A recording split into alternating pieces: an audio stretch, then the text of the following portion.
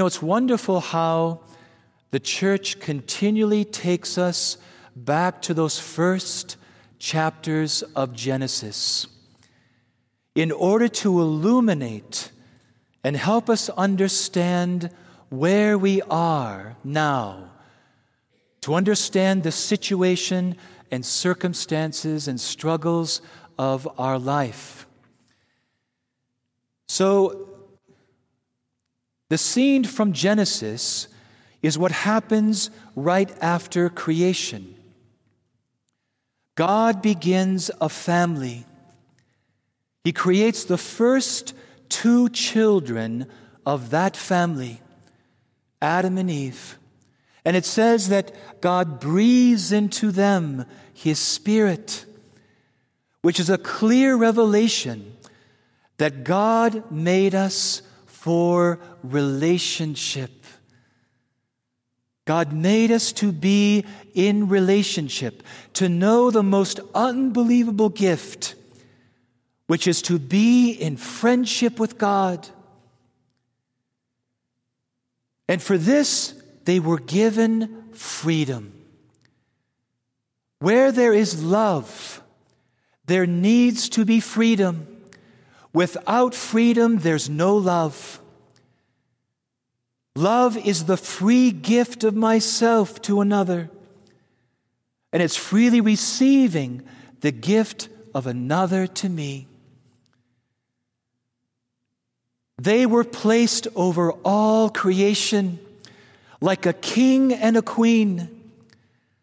They were to have mastery over themselves and to be stewards of the whole earth. There was no death, no disease or sickness, no suffering or pain, and therefore no such thing as tears of sadness.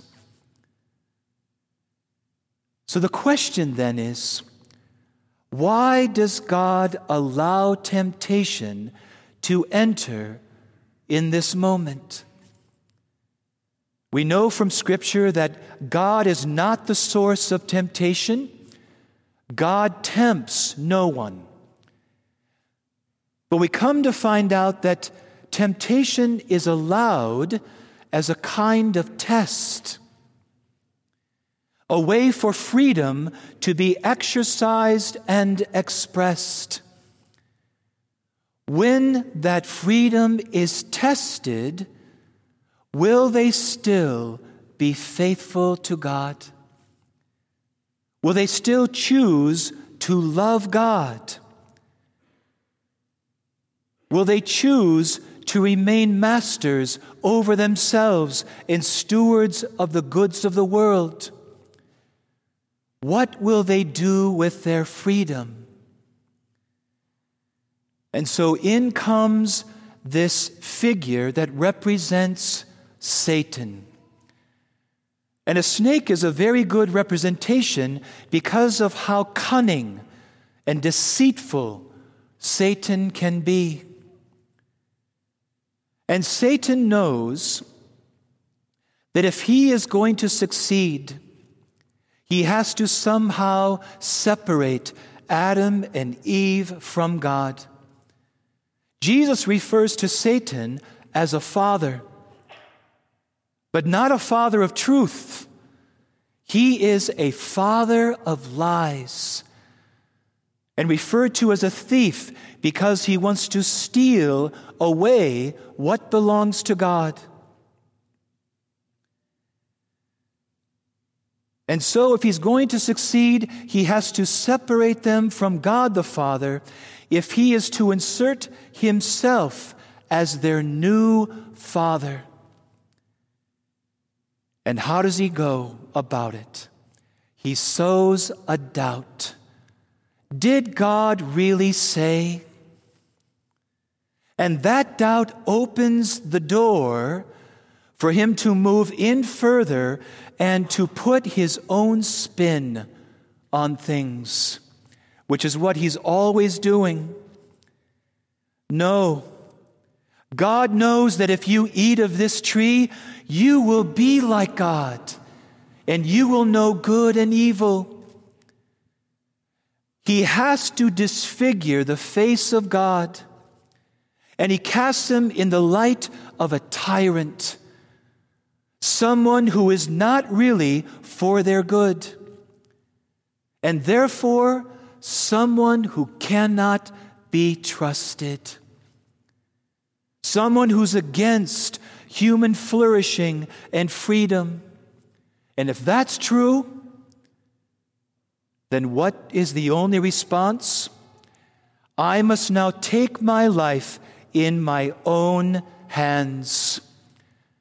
I will decide my own destiny.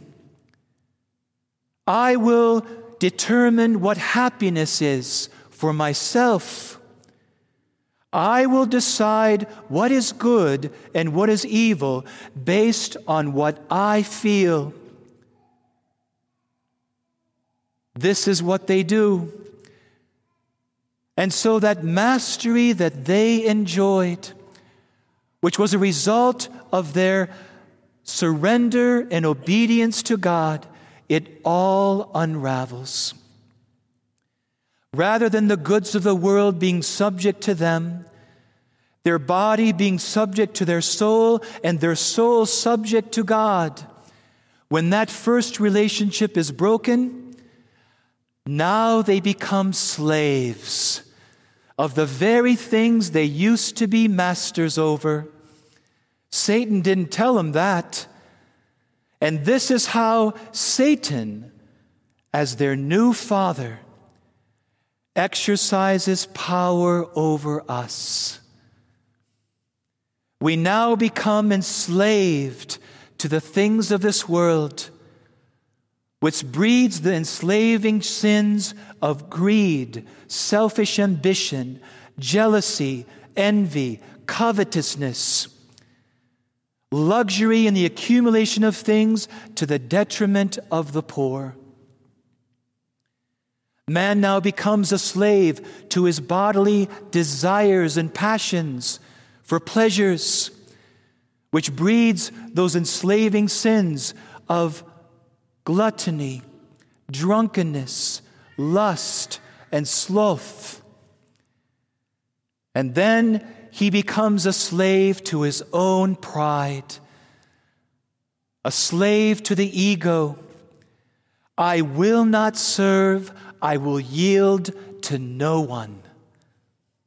I will control my life and my destiny. What a lie. What a lie that has led to the miserable, struggling condition that we often find ourselves. This is why Jesus came. This is why he needed to come as the new Adam.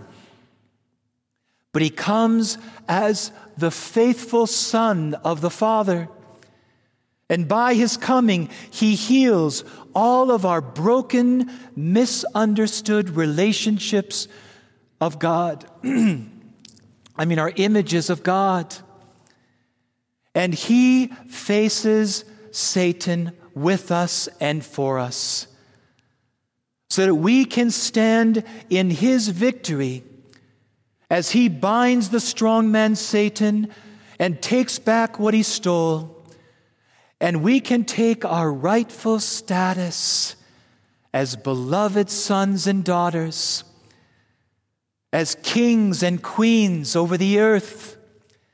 And with Jesus, we can now become masters once again over ourselves and over the things of the world. And do you see how fasting, prayer, and almsgiving fits right into this? Because those three areas of enslavement, to things, to pleasures, and to the ego, is the root of all sin.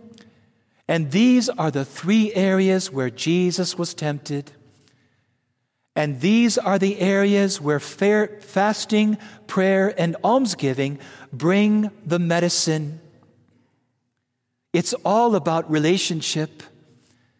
Prayer rectifies our relationship to God.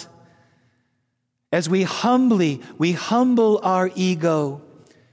We allow our pride to be purified, and we once again surrender to that freedom that is our greatest joy, a friendship with God.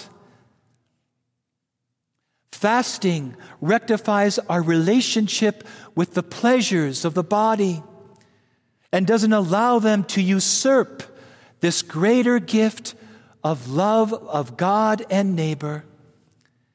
And almsgiving rectifies our relationship with our neighbor and the goods of the world, that we use them to generously serve one another and especially to serve the poor.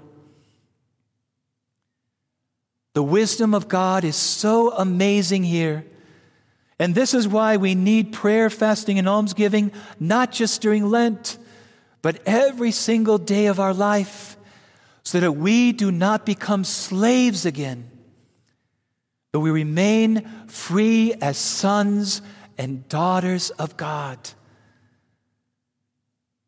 Do you need Lent? Do I need Lent? The answer is yes. Because Lent is a season of freedom, where God wants to deepen that freedom, increase it, and establish it as a permanent condition of our life. Freedom to love God above all things, freedom to love our neighbor as Christ has loved us. Amen.